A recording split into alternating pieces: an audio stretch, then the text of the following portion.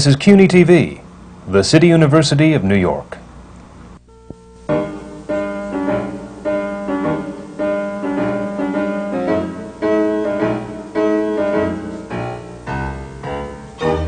City University Television presents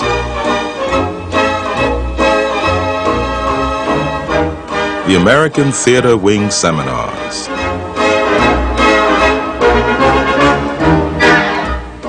Working in the theater.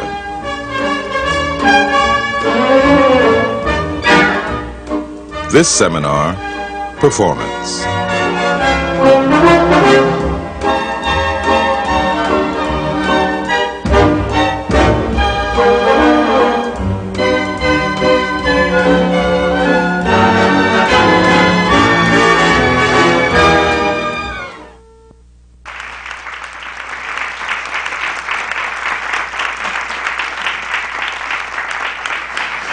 Welcome to the American Theater Wing Seminars on Working in the Theater.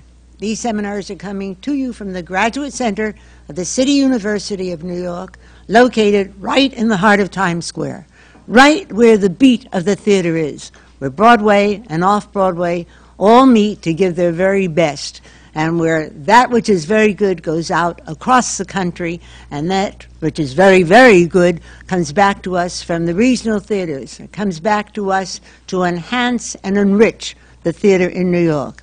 The theater is a very important part of New York City. Millions of visitors come to New York each year, and the Mecca is the theater, the magnet and the magic of theater. These seminars are an outgrowth of the Wings programs. We are perhaps one of the oldest, longest-running organizations devoted to enhancing and enriching the community through the theater. We still continue to do what we did many, many years ago, starting with our Sage Door Canteen. We go into hospitals. We bring live professional theater into hospitals, nursing homes, and in nursing centers and AIDS centers. We have these seminars, which is designed to show you a behind-the-scenes look at what it is to work in the theater, from the perspective of the producer, the playwright, the director, the performer, and the designer. All of this comes together to show you how it is to work in the theater.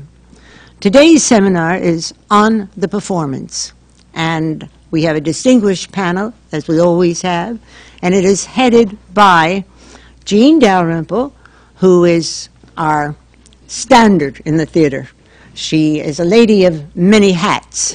She wears them well, and she has worn all kinds of them in her life. She is a producer, a director, and an author. And she is also a member of the Board of Directors of the American Theater Wing. And co-chairing with her is Brendan Gill, who is author and critic of not only the theater, but a lover of the theater and the theater's architecture as well. And Brendan is also a member of the board of the directors of the American Theater Wing.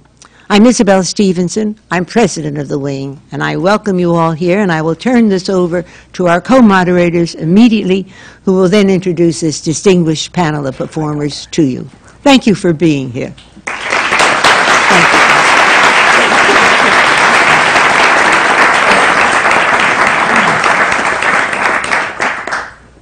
On my far right is Margaret Tysek, currently starring in Letters and Lovage. At my middle right is Ron Perlman, currently in A Few Good Men, and on my near right is Robin Morse, currently in 6 Degrees of Separation. All of us today are in a state of extreme contiguity. Jean? On my far left is a wonderful actor, Mike Hodge, currently featured in A Few Good Men, a wonderful play, by the way. And next to him is very lovely Faith Prince, doing a difficult role in Falsetto Land. And next to me and to her is an old dear friend, James Whitmore, and he's starring in that adorable play About Time, and also Handy Dandy, done in repertoire.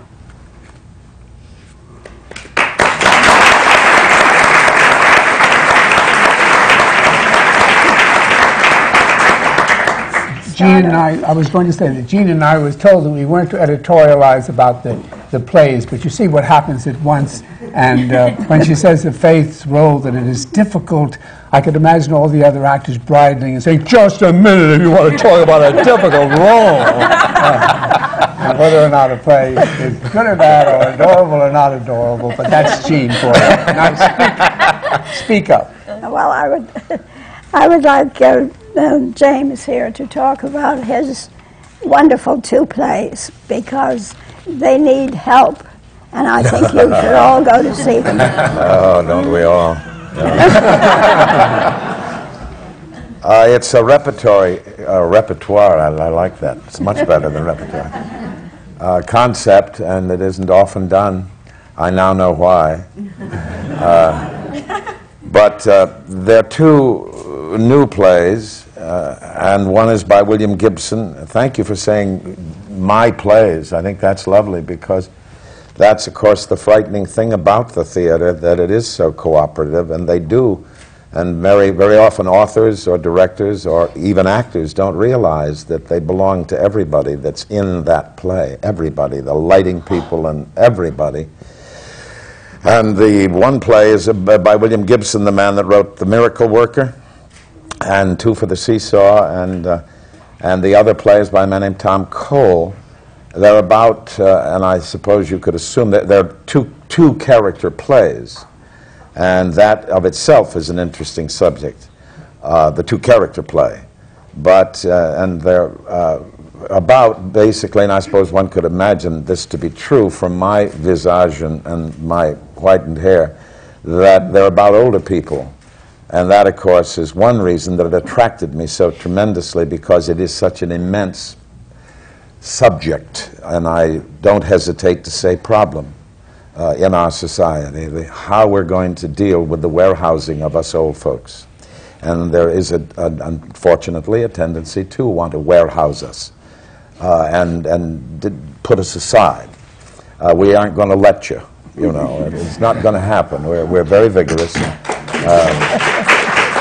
And that was what attracted me to the plays. I certainly will not attempt to tell you what the plays necessarily in specific detail are about. I think they're immensely funny in the Sean O'Casey kind of funniness, which is the truth of ourselves. And we are immensely amusing people, all of us, if given a chance to be so. I can think of nothing else to... Would you want me to go further? I think I've spoken enough. Yes. Have I done well? Wonderful.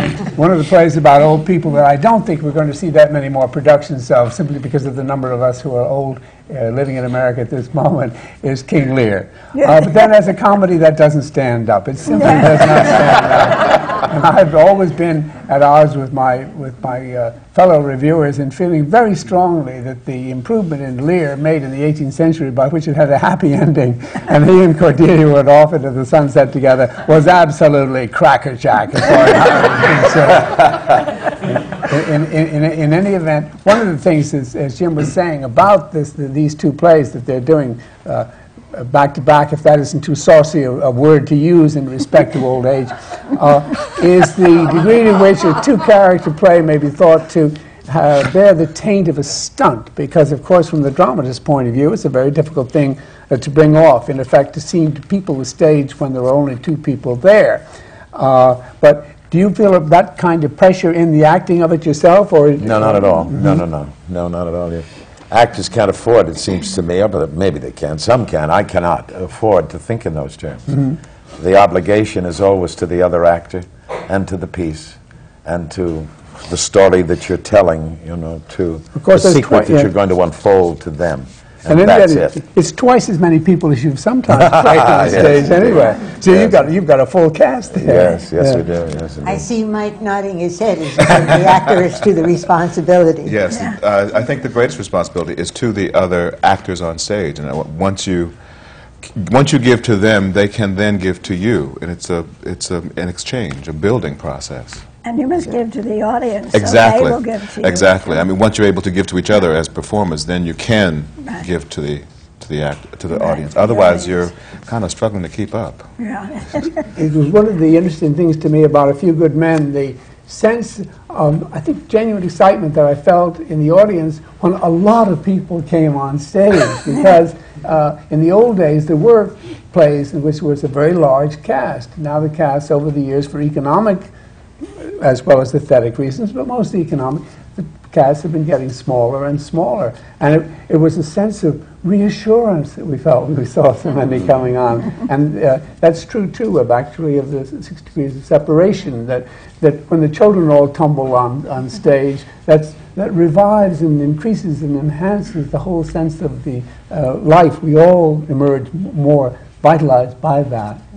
It's a thrilling difference. So that would be one of the things that you have to contest with. The fact is you have to give an awful lot of energy if there are only 2 people on stage to make that connection. We with try and the avoid audience. having it be a contest, don't we? Yeah, you have to. You do. Yeah. It's more of a seduction, I suppose. The, I've never been very good at that.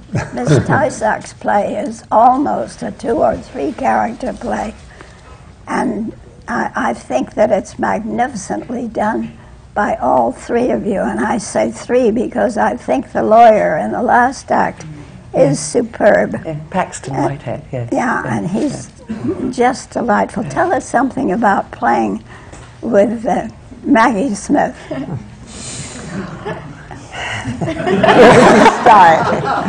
Well, funnily enough, it's one feels a great sense of responsibility because you're out there with, arguably or not, one of the greatest actresses and greatest comedians, and but actually, we hardly ever talk about the work together or what we're doing. The chemistry seems to be right, and it was Maggie who originally wanted me to play Lottie, and so therefore I think she's extremely wise. But we really don't. I suppose it is perhaps I feel a fraud, and Isabel will say, well, go away if you haven't got more to say than that. But both Maggie and I, we don't talk about the work. The difficulty of this play, if any, is the extremely heightened language of Peter Shaffer, and we often say it's like playing Congreve or Shakespeare every night. Mm-hmm. It's exposition from beginning to end. Now, it's people who've seen it also know it makes it sound rather daunting. It's not. It's very, very, very funny. But I think it's perhaps one of the most difficult plays in terms of energy that I've ever done, really. Mm-hmm. And playing with Maggie is a great joy, but we don't talk about the work. And whether she would talk about it to other people with different actors she was playing with, I don't know. But I very, very, very much doubt it, because I think she thinks if you talk about it too much, it kind of disappears. It's not her way particularly, and it's not maybe particularly mine. I think maybe, without rambling on anymore, that's all I can sort of say. Well, as Helen Hayes said in a little talk she made last night, the great actresses just do it. Yeah. And that's what you're saying. Well, I had yes. one experience playing with Maggie Smith, not to be sacrilegious, but we were part of a group of people speaking at a memorial service for Rex Harrison a few months ago. And it was quite a joyous occasion, as Rex would have wanted it to be, and everybody was feeling that they wanted to tell stories about him. And but because we all knew that Maggie Smith was going to speak, we were all showing off tremendously, trying to outwit Maggie before she even began. And to my astonishment, even the minister who was presiding began to strike a very strong theatrical note, not necessarily with equal success to Maggie. Well, I think that we ought to start talking now to all these young people that are here. We've talked about shows that are for older people. Can the rest of us go then? You're not going to get off that easily. Tell me, start. Say something. Hi.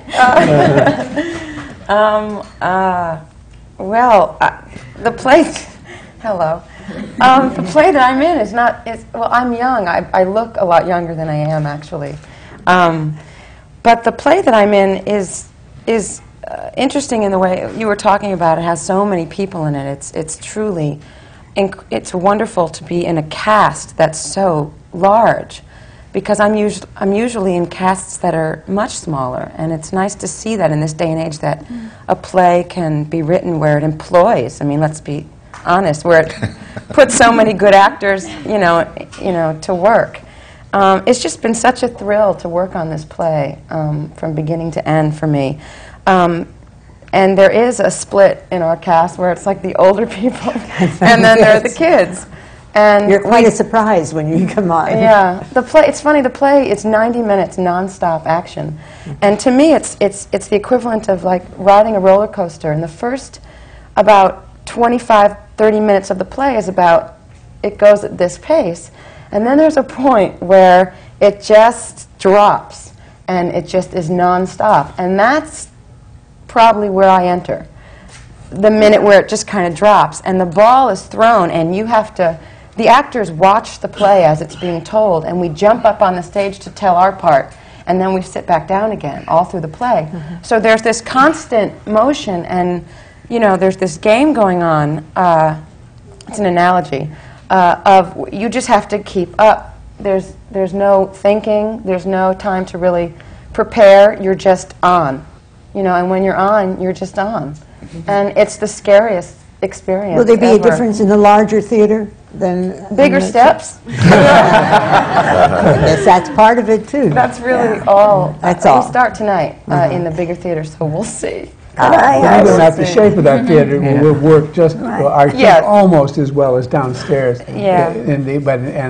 But what is so interesting is that the older people in the play and the young people in the play are not only old and young in terms of their actual years, but of course it is a combat situation, and the children regard their parents with such wonderful contempt, and when they begin to attack their parents, don't tell too much. No, I won't. I won't begin to tell you how it comes out, because nobody knows how it comes It's out. very therapeutic performing this play. But what the audience recognizes, and you can tell as it's going on, the shock of recognition. Every word that those bratty children utter has been heard by all of us again and again. And so the audience is thrilled to hear it and to share what has already been an experience in their lives. Yeah. It's a perfectly wonderful play in many respects, but in that respect, among others, it's a wonderful play. And at the same degree to which it used to be said, well, Shakespeare couldn't possibly have written Shakespeare because he wasn't a noble and wouldn't have known how people behaved at court and all that. Here is John Grier, who was childless, knowing more about how to write about parents and children than any parent of even so many as 7 children, for example. Yeah, it's everything you've ever wanted to say to your children. To your parents, Freudian slip, that he has written. And it's funny because we get to watch the audience while we're playing, and it's just so wonderful to watch the audience during those kind of moments. Just that you see all the parents in the audience just go, and all the kids are just, or everybody in the audience, the child within everybody. It's just you can see people just love, the playing of the play, and just really get involved with it. One of the things we always like to know is, how did you get into this play? I auditioned. Well, I think you ought to ask Ron, too. How did you get got into But this? I I can only imagine.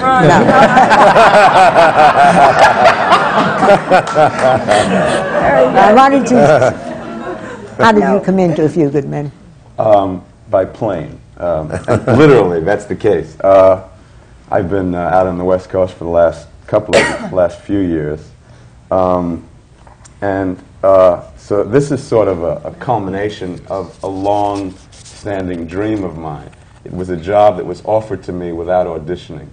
Maybe the first and last that will ever happen. But it's like, my earliest dream in life was to be able to put enough weeks together to claim unemployment insurance. That took me about 10 years of being an actor to do. because you have to work for 20 weeks. If you live in New York.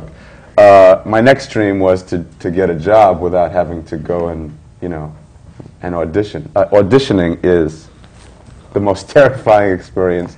I don't care who you are, how long you've been doing it. I just don't audition well. It's like the line in a chorus line. Give me the job and I'll do it. But don't make me prove that I can. But this was so the first part of my dream came true, and that was followed closely on the heels of my greatest nightmare, because the first time I read the play met me at the airline terminal. They offered me the part. We made the deal, and I had to come to New York immediately. So the play met me at the airline terminal. I got my seat. I opened up the play. I started to read, and I went, I can't do this. I don't know anything about being a lieutenant colonel in the Marine Corps. And I get colds very easily with short haircuts in the winter. And I'm like thinking of any excuse I can to get out of this now. We're over Chicago someplace. Also, having my one experience with the play was having seen it when I came into New York last Christmas and seeing my very good friend Stephen Lang perform this character. It was remarkable, and there was no way that I ever wanted to begin to measure up. So all these horrible actor feelings of insecurity and not being good enough, they all came right to here. And I walked in to see the production, now watching the production with the eye of having to go into it, and I finally realized that there are no props. There's no scenery. There's no set. There are just a bunch of guys standing there, and they don't have any pockets to put their hands in.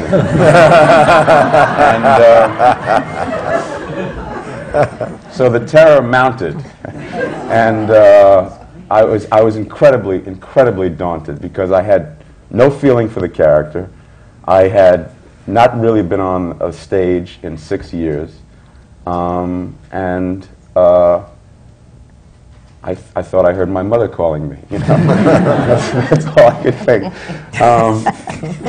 Plus the fact that I was going to meet with the director for a total of 6 hours to get into this play, where the people who preceded me had months and months to create these parts.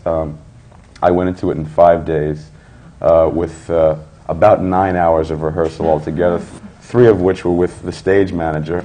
And then I got actually 6 hours with Don Scardino, where he told me everything I needed to know, obviously. And then I went on, and I never sweat so much in my entire life. I felt like I was performing from the inside of a tuna fish can. That's what it sounded like to me. You were wonderful. Oh, thank you. Really. I'm sure pleased. We're going to come back to what you had that you were able to bring to make this wonderful performance, because everyone has agreed that it is. Where you brought it forth from. At some point, so you can begin thinking about that. I want to hear about Faith now. She's sitting there very quietly. Thank you. I'm doing Falsetto Land at the Lucille Lortel Theater. Miss Lortel is here today. And this is probably the most unique experience I've had in the 10 years I've been in New York, because I'm playing a housewife. Nobody ever hired me to play a normal person before. So I was very excited. I actually went in for the Lesbians from Next Door, as they're called, and I thought that was more my cup of tea. And I got a call back and said, no, we'd like you for the role of Trina, which is the wife. And for those of you who don't know, Falsetto Land is one in a trilogy of 3 shows that William Finn wrote, both the lyrics and the music. And it's the last of that. I think March of the Falsettos was 10 years ago. And it was the original guys, Michael Rupert, Stephen Bogardus, Chip Zien, and Allison Frazier, did it, the wife, and so she was scheduled. She had a baby, and I saw her in an audition one day, and I said, "Thank you for the job. Glad you had the baby." And so we took it to Playwrights Horizons, and it's an interesting piece. It's about a young boy, my son, coming of age. Did an agent bring you to this? Because it's, Yes. it's a far jump from Broadway, from the Jerome Robbins. Yes, which had 65 people. You're talking about large casts. I'd never been in such a large cast. I kept meeting people all through the run, you know.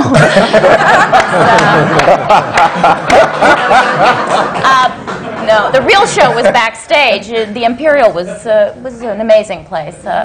We had a great time. Yes, to a 7-person cast. You know what I think it was? I was going to say this. Sometimes your jobs come in weird ways because, like 10 years ago, I think I auditioned for James Lapine for something, and you sort of think, well, I didn't get that. Blam, you know, it's gone.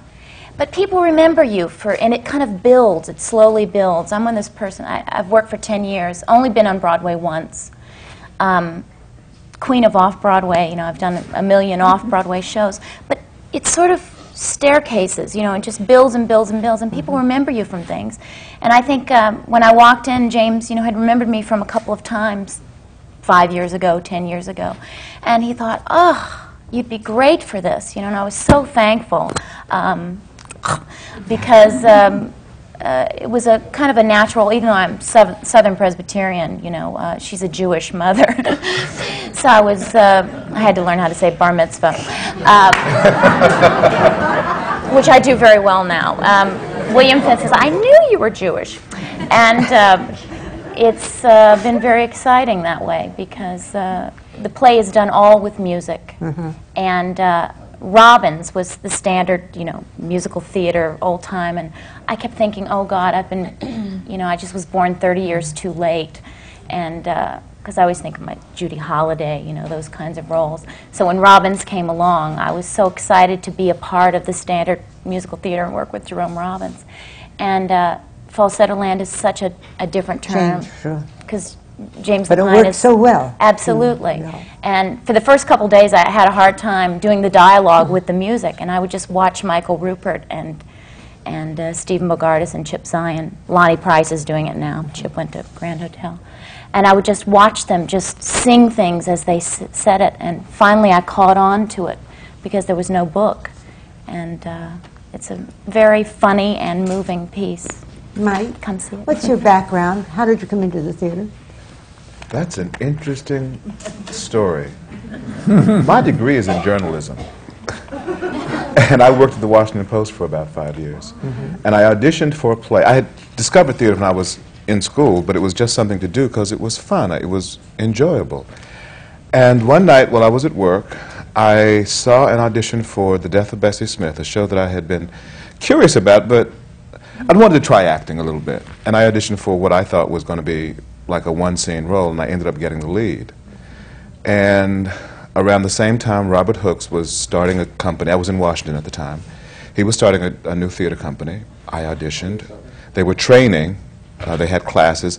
So I studied for 5 years down there. And then after working for maybe... And the curious thing was, the last year I was at the newspaper, I remembered that I never went to work a whole week. Yet I was never late for rehearsal. I never missed a class. I was always there on time and ready to go. And I thought, maybe you should be doing this. You know? And then after a while I realized that I was making money at it without really working. It wasn't enough to make a living, but I thought, well, maybe if you really work at this, you can make a living. And that's basically what happened, you know. Makes it sound as if journalism was too easy, that you never missed anything. That was not the issue. No, it was, journalism is one of those things that gives you high blood pressure and heart problems. What were you covering in Washington? I was in Washington around the time of the demonstrations for the Vietnam War, Watergate. I covered city stuff. And when you cover city stuff in Washington, even national stuff is part of it. So, and having a deadline every day and And this was before car phones. So, you know, you're writing a story, you've got to have the story done by 6 o'clock, or I think it was 6:30, and you've got the story done, you've got a hole in it, and the only person you can talk to is in his car on his way home. And you can't finish your story. Yeah. So it was just, and I found myself being much more relaxed on stage. Even though I had anxieties about my work and stuff like that, ultimately I just felt more at home. Was part of your desire to be on the stage because you had an exceptionally good voice? Oh, thank you. No, I wasn't aware of any of those things. And in fact, those first 5 years that I was doing the work, and this I'll never figure out, I was a nervous wreck. I mean, I was like this all the time. But I continued doing it until eventually I got over it and really learned to just enjoy it. I enjoyed the work anyway, but I was just so... That must have been invaluable, those 5 years of training and working. Does that company still exist in Washington? No, they folded. I think they were around for maybe 10 years. I left in 75, 76. Came here in 77, starved to death. Went back to D.C., did some writing on a TV series, a PBS show, and came back up here in 80, and it's been going pretty well since. Thank God. Jim, what was your professional beginning? Did you go to the Yale Drama School? No, I was undergraduate. Almost anybody went there for Theater 6 Wing, months. oddly enough. Yeah, good enough. Rather appropriately. It was a decompression chamber when we came out of the darkness of World War II. I'd been in the Marine Corps for 5 years and had decided that the law wasn't for me, nor I for it. And I came to New York, and that's what the American Theater Wing was founded for. That was the reason, one of the reasons at any rate, was to give returning servicemen a chance to get back into the theater. And I hadn't been in it, but I lied and got into the American Theater Wing. And it was great because I had an opportunity to study with people like Phil Loeb and Billy Hansen, and be talked to about playwriting by Arthur Miller and Alfred Lunt and Lynn Fontanne, but mostly Alfred Lunt. People like that you listen to, mouths agape, and soaked it up and so on. And so that was really how I got into it. And I didn't have any dependents at that time. As we all know, it's a dicey thing anyway, economically.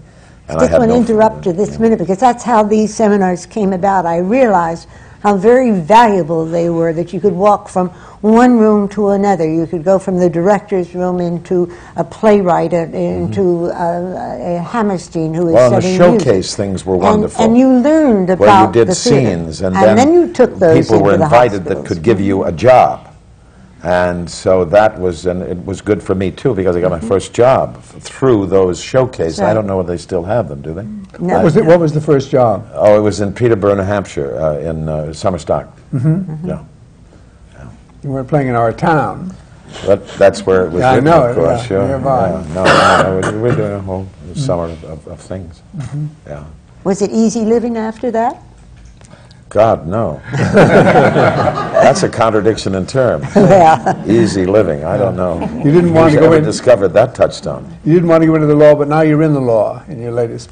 In a way, yeah, sure. Through the and you're back ready door. to be nominated for the Supreme Court one of these days. You look more and more Perish the Supreme thought. Court-like Good to me. God, yes. Can you go on with, Robin, would you go on what you brought to it, what your background was? We are talking about working in the theater and how you came to work in the theater. I think I started in the womb. I think it was just, it was destiny. I mean, I really do think that, you know, I never wanted to be anything other than an actress. And I assume it had a lot to do with my mother and my father both being in the business. So it was what I was familiar with, and it was what I was comfortable with. And I did feel that I was, I mean, at first when you're a kid, it's a way to get your parents' attention. For me, I was the middle child, and it was a way in which I got my mom and dad to see me. You know, we would do little shows in the living room, and I went to theater camp, and I mean, I played Nurse Ratched when I was 15 years old in a theater camp.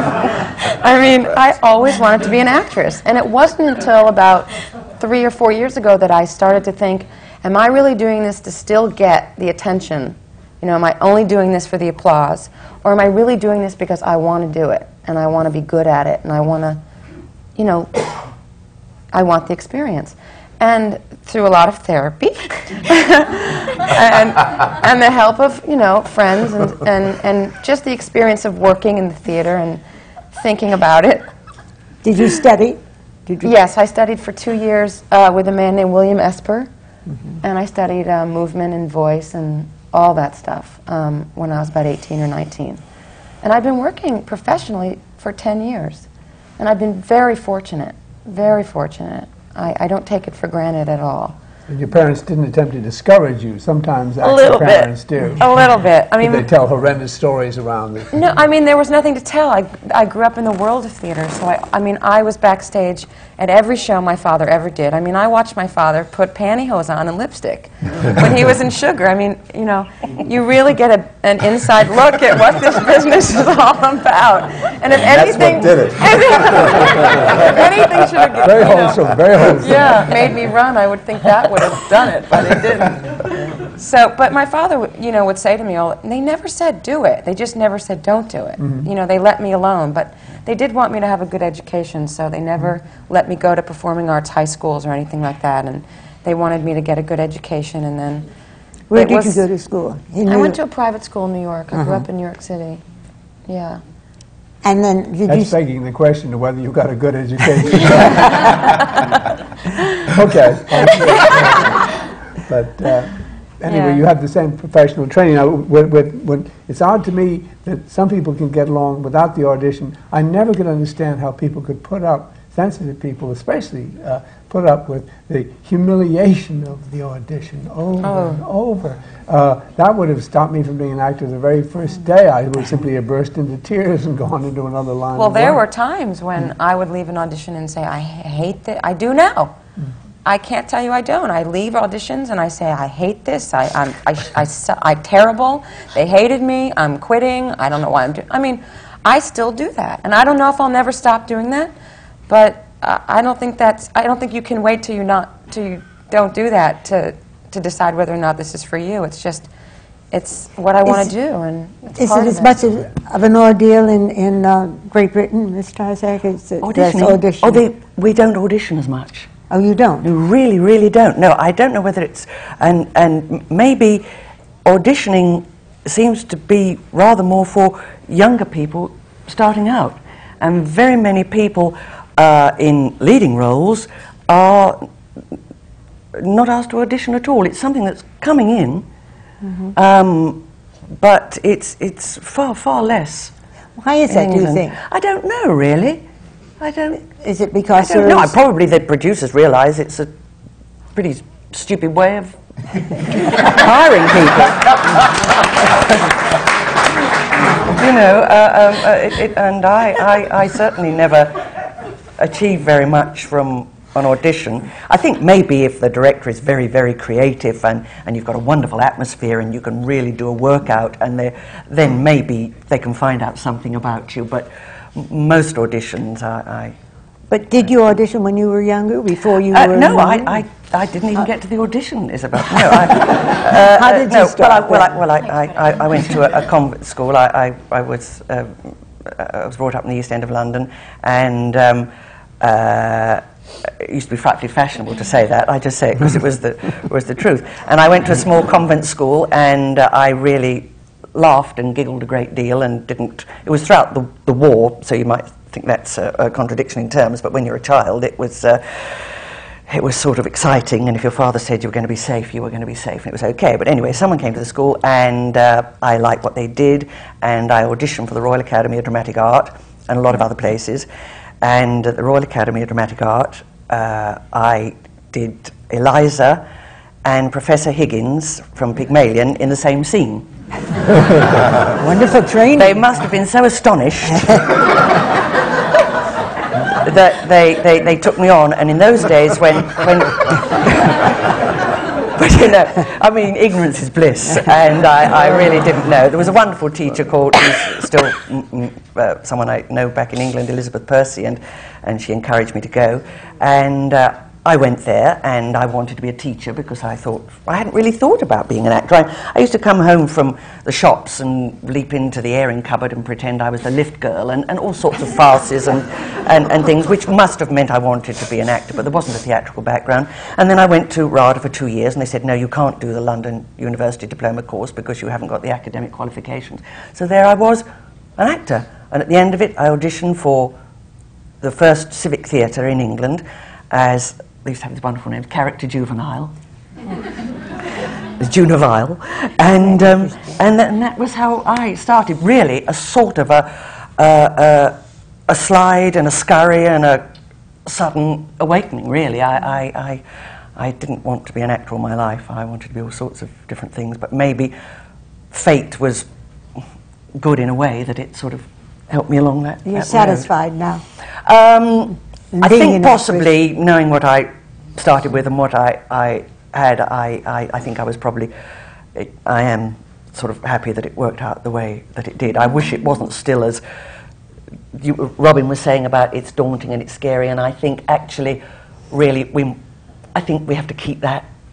It goes with the territory, and I don't think you're ever going to lose it, and when you do and think you're fireproofed, I think you've had it.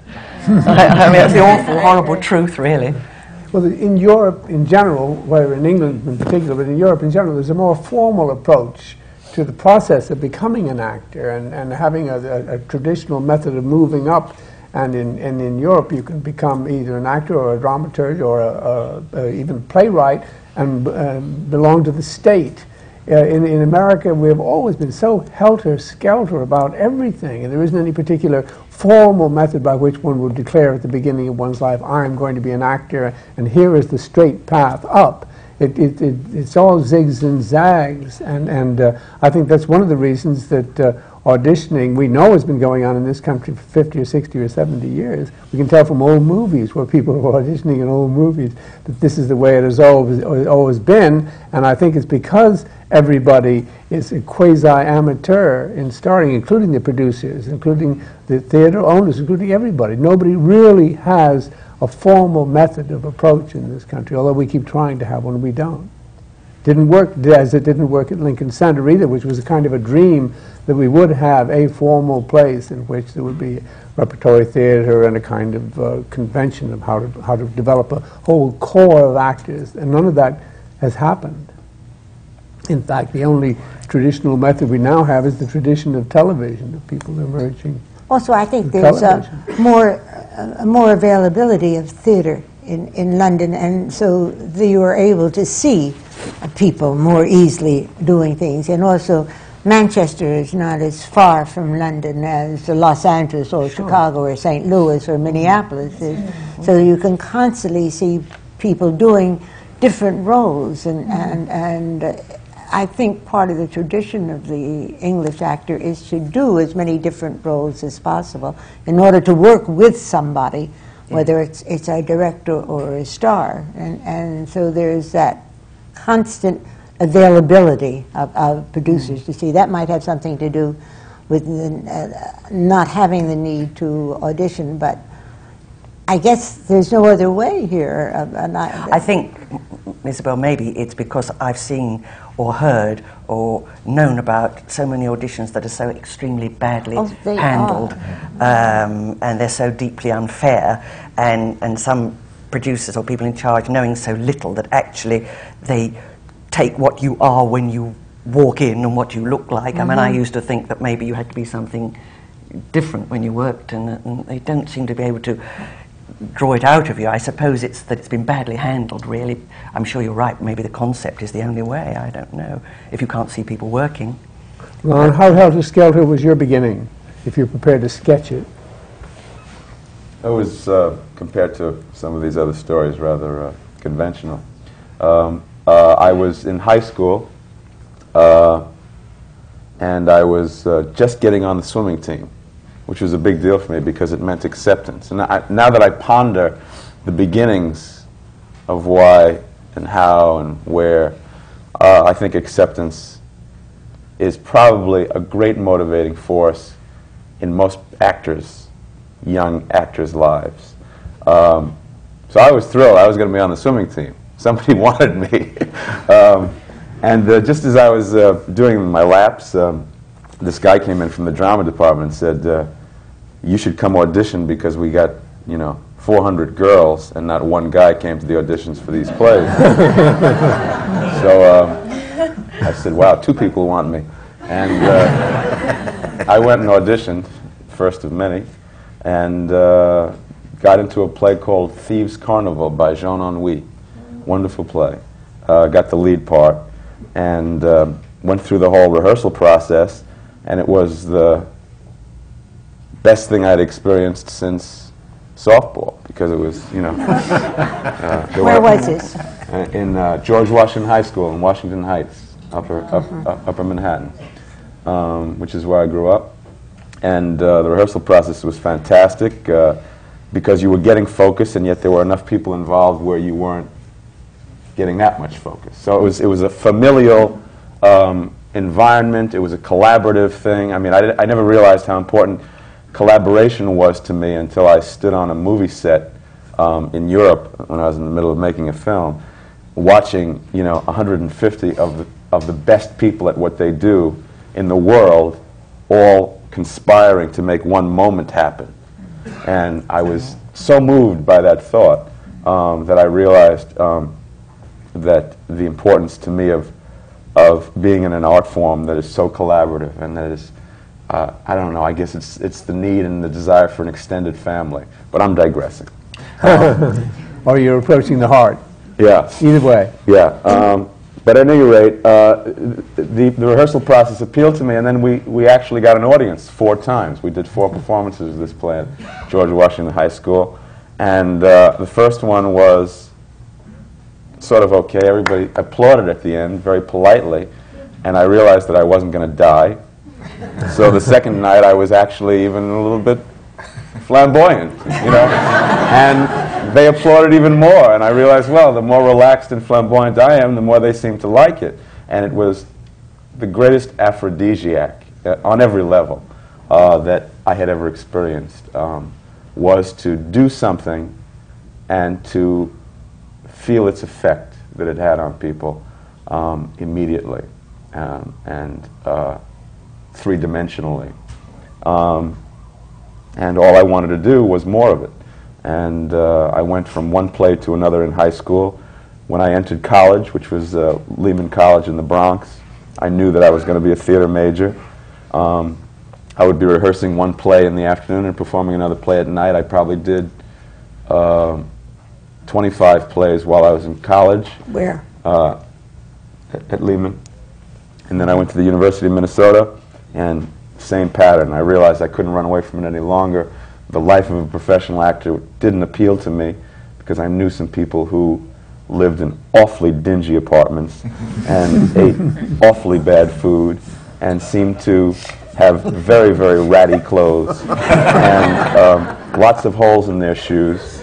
And yet here I was running towards something and running away from something, and I seemed to be running toward it faster than I was running away. So that was when I came back to New York in 1973 with a Master of Fine Arts degree, which I use to this day. It's been invaluable to me. It covers a great hole I have in my wall at home. And I got my pictures and resumes and began to get kicked in the teeth, on a daily basis, until I, like Scarlett O'Hara said, I never went hungry again. Did you have an agent? Did you get an agent when you... Was he helping you be... I didn't get an agent until 1976 when I did a production at La Mama called The Architect and the Emperor of Assyria. That production was Mecca. I got an agent, I got an equity card, which I didn't have for 3 years, which was like catch-22. You can't audition without one, you can't audition, and you can't, And my first trip to Europe, where we toured the provinces. And, that's invaluable. And it was a remark. I mean, the deeper I got in, just to digress again for a moment, the great thing about being involved in the theater is that it holds a mirror up to the existential dilemma. And the thing that's most intriguing to me now are the people who are illuminating the lights and the darks that occur in the same moment in life. The love and the hate, the sun and the darkness, you know, really that's, I mean, when you think about what a life is, it is for every action there's an equal and opposite reaction, and as difficult it is for an actor and as many obstacles as are placed in an actor's way, there's something incredibly life-affirming about reaching the finish line and about having an occasional triumph. And, you know, some of us are luckier than others. Some get to have more triumphs than others. Some people who have a remarkable amount of talent don't get that opportunity, and that's the sad part of it. But that too is life. Yeah, that too is life. And it's been a very, very tremendous, I thank God for the theater and for... It's a very affirmative view, too, that you've given us. Robin was sort of derogating applause as a reason for going on acting, as if, you know, self-fulfillment on some other level to be preferred. But actually, applause is what everybody seeks, whether he's a dentist or, to say something awful, or I don't know why dentists are always the people I think of as being people outside the suffering of all humanity in general, and only inflicting suffering. But in any event, that is what we all seek, and one of the embarrassments is the discovery in age that one continues to seek it in age, that it is no less precious at, say, 75 than it is at 5. So that we're all performing for our parents, you know, 50 years after the death of our parents, we're still hoping for that applause. And I think that that's a perfectly genuine and wonderful thing to want. It is the only bond that we have with each other. Every other method of communication has its alarms and fears, but not that. I think it's one of the reasons that in most of the cases that I know about, and especially with opera stars, but with all actors on the stage, that they want people to come back afterward because they're coming down off such a tremendous high, and there's a loneliness if somebody isn't coming backstage and throwing his arms around you. And do you feel that way? No, I don't feel that way. There are 3 exceptions that I've known in my life. That's one of the reasons I said opera stars. There are no exceptions with opera stars. There's only the backstage and then the wine and spaghetti. No, but what do you do then when you've come? Well, what a dentist does, or what a plumber does. I mean, you've done your job and you go home. Well, you're saying again what may not be true. I'm not sure that dentists and plumbers go home as readily as that. Most of them may be coming down off a high. Day's work. A heart surgeon comes down off such an emotional high he can hardly stand it when he finishes the successful operation. He requires applause. I know that to be the case. It's an interesting point, which is not taken. I find it, I mean, it may well be so, and that's right for one person or another, but I find it just to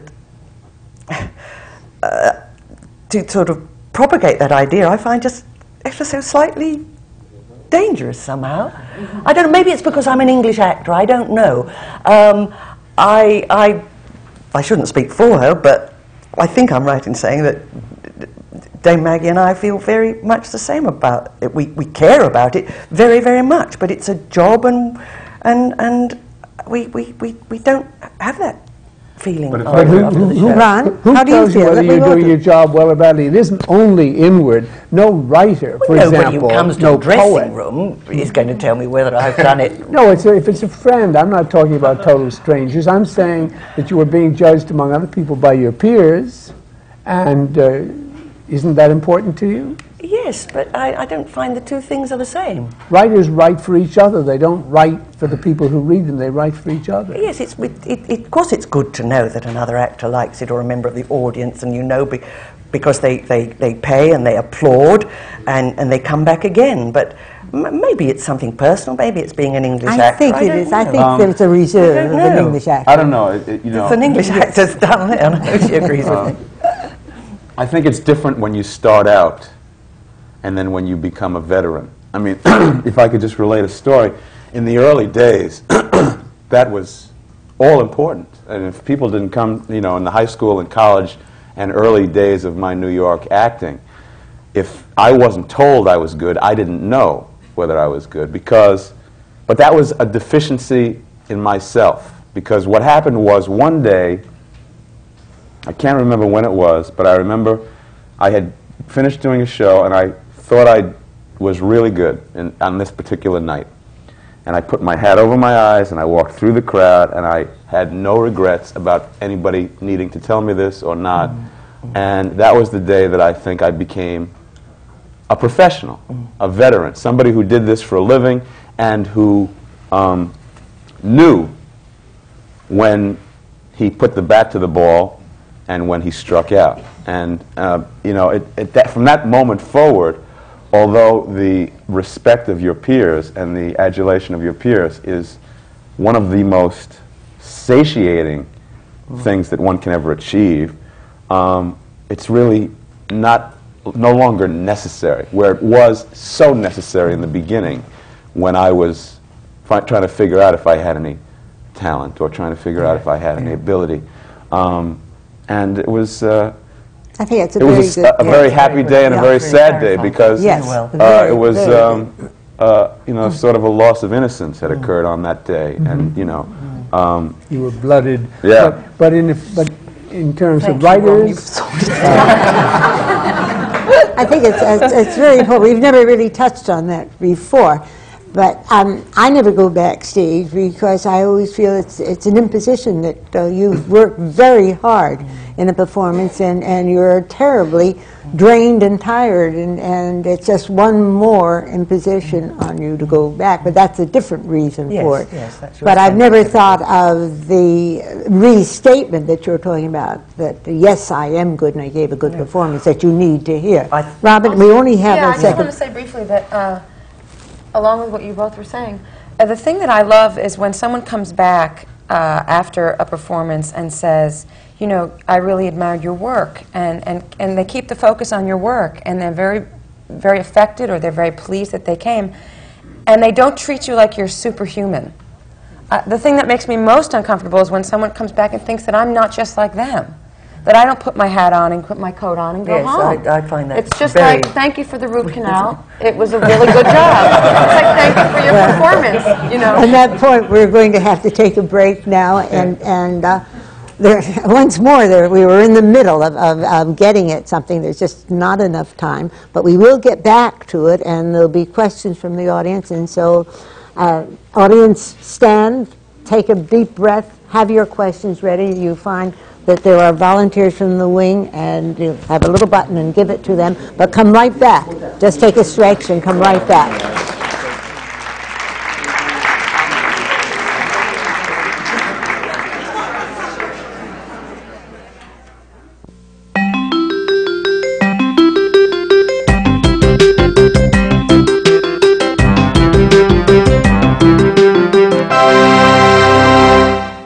This is CUNY TV, the City University of New York.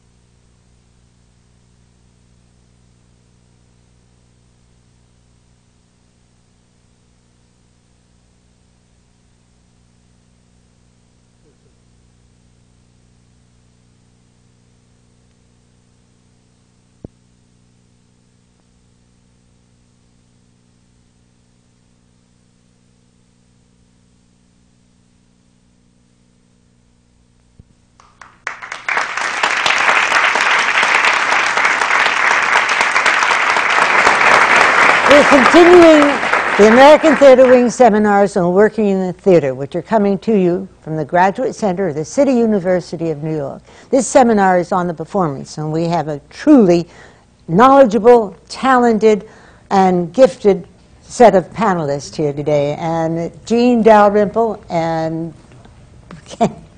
Brendan Gill. I am so in awe of you. I suddenly got stage struck. And Brendan Gill will continue their talk and their discussion on what it is to work in the theater, from the actor's point of view, from auditioning to experience to how the audience comes in to play and what it means to them. Would you like to pick this up, Brendan? Yes, there was an electrifying shock that ran through all of us when we discovered that we had a Presbyterian from Augusta, Georgia, in our midst. And it seemed to me it would be instructive if we could learn more about how we got the girl out of Augusta. Actually, I was born in Augusta, but I was raised in Lynchburg, Virginia. And nobody in my family was ever in show business, and which was a shock when I went into it. You're going, where? Actually, I wasn't too popular in school until I became funny. I don't know how that happened. I started making cracks one day at a teacher. She kept me after school, but I made a lot of friends. And with that, I used to play the piano for my school choir. And one day he was holding auditions for this particular part, and nobody showed up. So I said, I'd like to try it. And I got up and sang it. And he said, well, Faith, you can sing. And I said, yeah, I didn't know I could. And so he gave me the part. And turns out I kept doing musicals. And it was my chorus teacher who went to my parents finally at the end of my, I guess, junior year and said, you know, I really want you to seriously think about maybe Faith going to a special school for musical theater. And my parents didn't know anything. And he said, I had heard of this school called Cincinnati Conservatory of Music. And they had a BFA in musical theater. And he said, I hear it's a really great school. And he said, I found out the information from auditions, and I'd like for her to go. Well, as it turns out, I got laryngitis the weekend I was supposed to go. So he put together a tape of the shows I had done and songs I had done and a video thing and sent it. And actually, I got in with the tape. And there were 12 students in my freshman year. And I was so overwhelmed when I got there because I had the least training of anybody. I mean, these kids had been singing and dancing since they were 5. I just sat around and kind of looked at everybody. But it turned out to be the best place for me to be because I really didn't have a strong voice, but I was a natural actress and a comedian. And I felt myself straying to the Arts and Science building, like doing Shakespeare, and I do straight plays over there. And at the end of my first year, I got warnings on my boards. And we had a series of boards we would pass each year.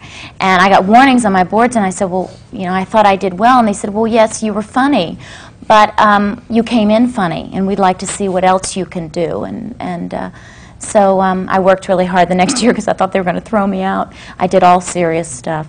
And they gave me, like, honorable mention. And I kind of made it through my 4 years. And so after passing that, I was kind of ready for New York. And then you came to New York? I did. Did you continue studying here, or did you go right into the I did continue studying. I didn't really still sing very strongly, and I studied with a teacher here in New York, Harry Garland, and he really changed my life. And I just want to tell you this short story, how I got my first job. I'd been here 2 months. I came here in 1980, and my mother came to visit me. And a friend of mine was the understudy for a show called Scrambled Feet down at the Village Gate.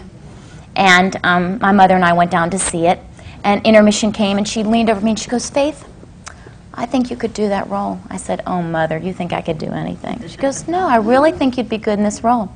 The woman played the piano. It was 3 men, 1 woman. They were talking to some college students afterwards. I raised my hand. They go, yes, do you have a question? I said, yes. Do you need another girl? It's as good as any way I know. And they said, as a matter of fact, we're looking for someone. Do you play the piano? And I said, absolutely. And they said, do you sing? And I said, of course I do. And so they gave me a date, and I came back and auditioned, and that's how I got my first job. And I got an agent out of that. Well done. After the American Theatre Wing School, how did you get your first job? Speaking to me? After the American Theatre Wing School, after you... Well, a woman named Mary Hunter intervened in my life. And we all, not all, but I saw the nodding of the head, that Mary was a wonderful director and a fine woman. And I was doing one of their showcase scenes at the American Theatre Wing for agents and so on, but we were rehearsing for the big event. She was waiting for a taxi. This is, of course, a blueprint for success in the theater. She was waiting for a taxi because it was raining, and she had called a taxi. She came in and sat down in the back of the theater while I was rehearsing a scene from Three Men on a Horse. And she left and went when her cab came. Then Kermit Bloomgarden was producing a play called Command Decision in 1947, and Mary Hunter didn't know me, nor I did not know Mary. I was up in Peterborough, my first professional job, and she sent a wire to me and said, there is a part in this play that you must do. I did not know Mary Hunter from Eve. And she left a number, and I called her back, and she said, indeed, there is a part that she said, how do you know me? She said, I was waiting for a taxi and watched you perform in this scene, and then I got the part. I won't bore you with the rest of it. I had to borrow some money to fly down to New York to audition for it, for Kermit. And that's how I got my first. How long was the run? A lovely part that gave me a Tony. Yeah. Wow. That timing is everything. Well, indeed, yes. And shave the dice if you can. Yeah. And don't send telegrams anymore. Anybody sent you a wire today, it wouldn't be delivered, you would never get it. Technologically, it's much more difficult to have these strokes of good fortune than it used to be. All we have is facts. The same way with the, now we're halfway, 50-50, I think, about people in respect to audition and not auditioning. And then the question with me came up in connection with Faith about being funny. It seems to me that an awful lot of performers of whatever kind begin when they discover that to be funny provides access to life, to the society that they're living in. And again, it is to be funny, to be a clown at the beginning. You could be any kind of clownish thing, and after that it ceases to be necessary. But now, how many began as clowns? Ron, Faye? Well, there was... Well, what I was struck with what Faith was saying was that she was halfway through her educational process, and they decided that she was funny, but that wasn't important because she needed to be serious. It's amazing how people will tell you what you lack, and I mean, there are a lot of agents in the business saying, now this is what and you come to this town with so much talent. But that's not important. It's what you don't have. I mean, it's what that they keep stressing. And you could be like the wandering Jew for the rest of your life, just trying to get back to what it is that initially, with the good advice of all these great educators that we sometimes come in contact with. I don't know why I brought that up, but.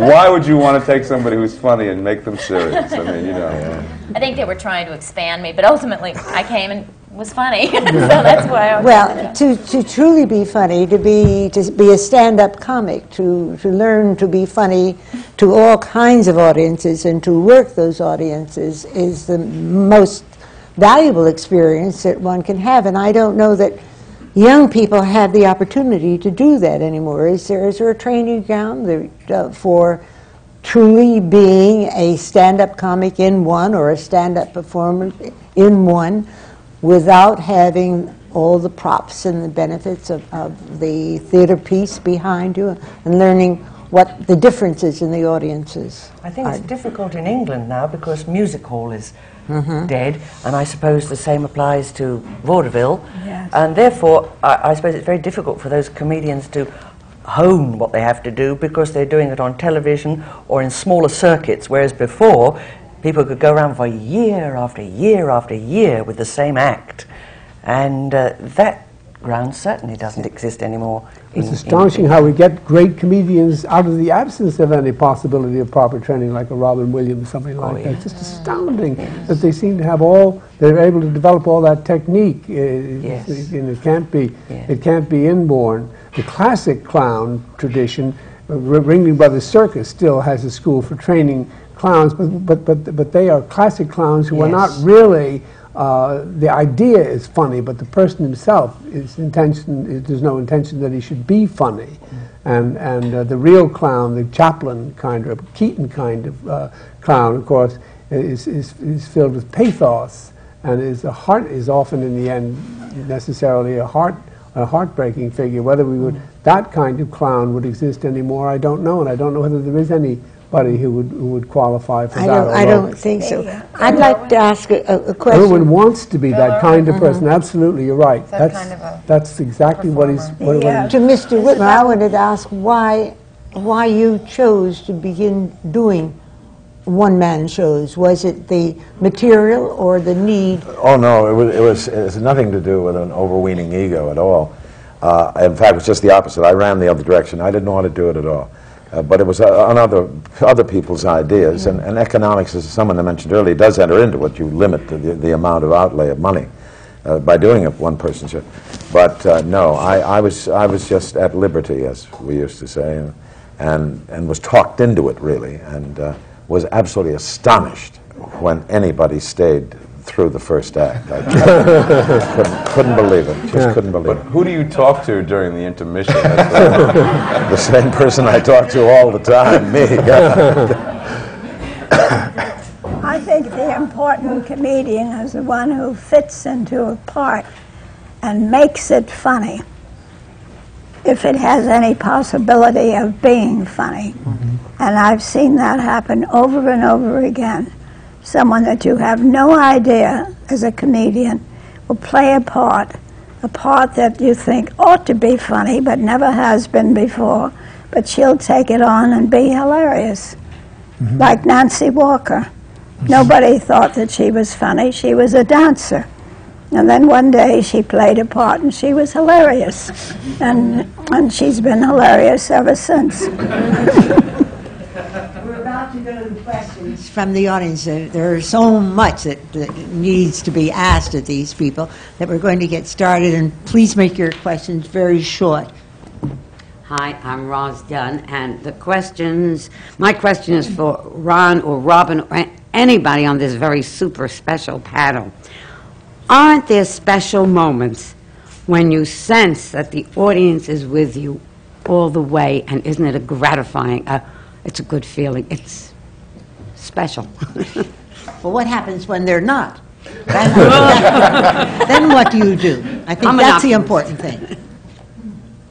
Would you like to answer? What do you do when you feel that you've got... When they're not? Yes. I'd rather dwell on the... it's bad enough when that actually happens, and having to relive it is...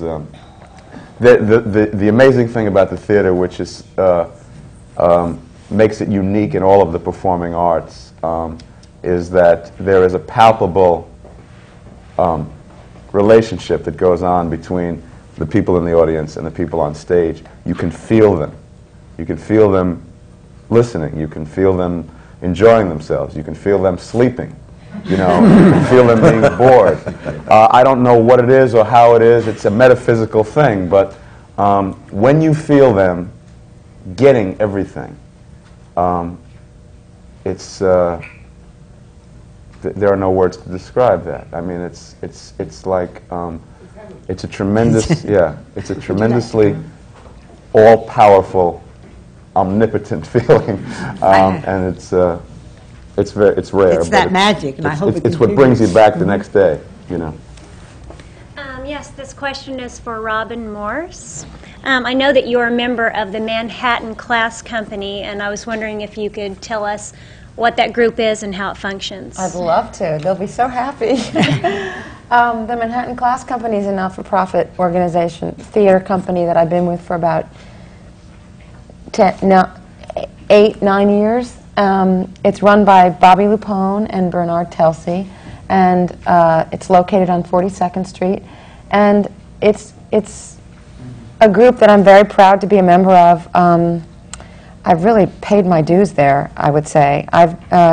It's a company that's about nurturing the playwright, finding new playwrights, helping actors that are out of work, directors. It's all about finding the next voices. Thank you. In the theater. My question is to the entire panel. How do you resolve the difference of role interpretation that you might have between you and the director? Well, would you like to start, Mike, with that? That's an interesting question. What I usually go into the rehearsal process fairly open, and actually, because the director is the person who has the scaffolding, the design, if you will, in his mind, his or her mind. So I go into the process completely willing to try and do whatever it is that they suggest. If I find that that is not working for me, and I give it a couple of weeks, the other thing that I do is try to wrap my perceptions of it around what the director is doing. Because again, it's clearly, if the director has any kind of vision at all, which that's his job, they know what it's supposed to look like when it finishes. If what I'm being asked to do doesn't fit me, then I can kind of shape it and mold it. I have rarely come into a situation where we absolutely disagreed. I have often disagreed with method. I have often disagreed with style. But ultimately, it's really a give and take. Faith, would you want to add? Yeah, I had, it was an interesting thing. I had only one run-in with Jerome Robbins, which is, I mean, if you know him, it was remarkable. I love the man. But it was a timing thing. It was the scene from Gypsy. I played Tessitura, one of the strippers, and he wanted me to push through a beat, just keep pushing through and faster. And I said to him one day, I said, you know, I think it could use some air. And he said, I don't want any air. It's not supposed to be funny. And I said, I think it's funny. And he said, well, I'm the director, and I don't. And I said, well, I realize that, and I respect that. But I said, I think you're missing a laugh here. So we got on stage, and sure enough, the audience interjected there and stopped me. I didn't even have to let air into it. And he walked up to me and he said, take the pause. But, good director. But I had to go with his, you know, I mean, I challenged him on it. I'm Kevin Petito, and I have a question for the panel. I'm currently working in the revival of Gypsy, and I see it among my cast members. I'm wondering what you folks do. When you're currently working, are you studying or furthering your training for other things, or what do you do currently when you're working? Well, who would like to take that? Well, let's start with this. Robin, what do you do? I sleep a lot. As I said before, I work with the Manhattan Class Company, so I can, you know, keep stretching myself. I direct things there, but I'm not in right now. I'm not taking any classes. I'm just I go to Have movies. you in the and past? Have you taken classes while you're working? Have you? I have on occasion, but the one thing that I've discovered, though, is working in and of itself can be a really enlightening experience. So what I try to do when I take a job is I take it for its challenge, to see what it is I can learn about myself, about the situation, or whatever. And after a point, after you've done a show for a while, you feel like you've learned everything there is. Then you go and you find something else that you can possibly work on in the show. And sometimes that in itself can be an incredible challenge. It's a good thought. Thank I've heard you it's very that much. One lesson or one show is worth 10 lessons. I've heard Exactly. that. Exactly. Yeah. Thank you. My name is John Francis Fox. My question is for Margaret Tyzak. Can you explain the difference between playing an essentially comedic part like Lottie and a heavily dramatic part like Cousin Bet? Well, I don't. Perhaps it's not quite honest to say I don't think of them very differently, really. I mean, who am I? What am I? Who is this character? I mean, obviously one is aware of certain technical things more when you're playing a comedy on stage, but I find it very difficult to answer. I play that character, and I happen to think Cousin Bet was really quite funny. This was a television years and years ago. I think possibly Lottie is far more difficult because it is comedy, and I find that far more difficult, really. Thank you very much. Thank you. I wanted to ask Ron Perlman whether you found it necessary to create an empathy between yourself and a character that you say is so far from you, like Colonel Jessup, whether you have to make up a scenario, a unhappy childhood or abuse, or, I mean, just to bring that dark and that light that you were speaking about. He's such a kind of dark character. Is he? Well, I think he's... No, he's really sweet, I've never had the pleasure of seeing it performed by myself, but... He's a little scary, I'll say. It's just a little scary. Well, that's good, I guess. I think that's probably what the playwright intended. All of us as actors have to find the positive. You can't play negatives. You can't play negative energy. You have to find something in this character that you think drives him and that you think is his life force. I mean, that was the exercise for me in this thing. And I have chosen to look upon Nathan Jessup as a great hero who has probably, this is circumstantial, just been in a few theaters of operation where his thinking got a little bit distorted. And that's all. But every choice is a positive one, and there's no way he could have gotten to where he is if he didn't have an incredible impact. Would you ever refuse to play a part where the part was so, repugnant to you? I mean, or just you had nothing to do with it. That's because with young actors starting out, it's really hard, you know. It's the actor's prerogative is to be able to say no. Good afternoon. My name is Walker Christie, and this question is from Margaret. Do you and what do you see as the major differences in styles between American actors and British actors in their training and their approaches to roles? I don't really know because I've not worked here with American actors. I think perhaps some of the things I've observed from talking to American actors, perhaps they have tended to talk a little bit more about their work than an English actor does, which is. I'm not saying that it's wrong in any way, but whatever the ways are, there's no one right way. You just take whatever's good for you from whatever source. I want to add to that and ask: have you changed your performances at all for the American audience as from the British audience? No, Let Us and Love It. No, not change the performance really, but perhaps technically sometimes one is very much more aware that you're speaking in an accent that is perhaps a little alien to some of the people, and therefore one's diction has to be rather more specific than maybe back home. And Peter's dialogue, if somebody doesn't hear a word, they're not likely to imagine what that word could be, because it's very special. It's very interesting. Thank you. Thank you very much. Hi, my name is Dennis Fury. My question is for the panel. Ms. Tyzak, you spoke earlier of the chemistry between yourself and Miss Smith.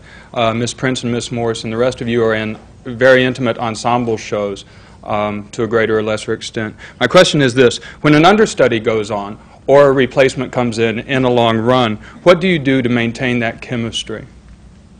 Well, very, very briefly, the chemistry other people talk about, really, that's nothing really I'm sort of particularly aware of. Well, you're just so incredibly busy helping them and giving them confidence, and that's the main thing that you think about, right. Their survival and the play's survival, and making them feel happy, comfortable, and confident, if it's possible, in such a hair-raising situation. So that technical thing in my mind takes over far, far more. Well, I think that's the cooperation that you've all talked about, that cooperative balance that takes place in the theater, where everybody is rooting for each other and helping. And I have to bring this to an end. It's once more not enough time, and we've been listening to the American Theater Wing's seminars on working in the theater, which are coming to you from the Graduate Center of the City University of New York.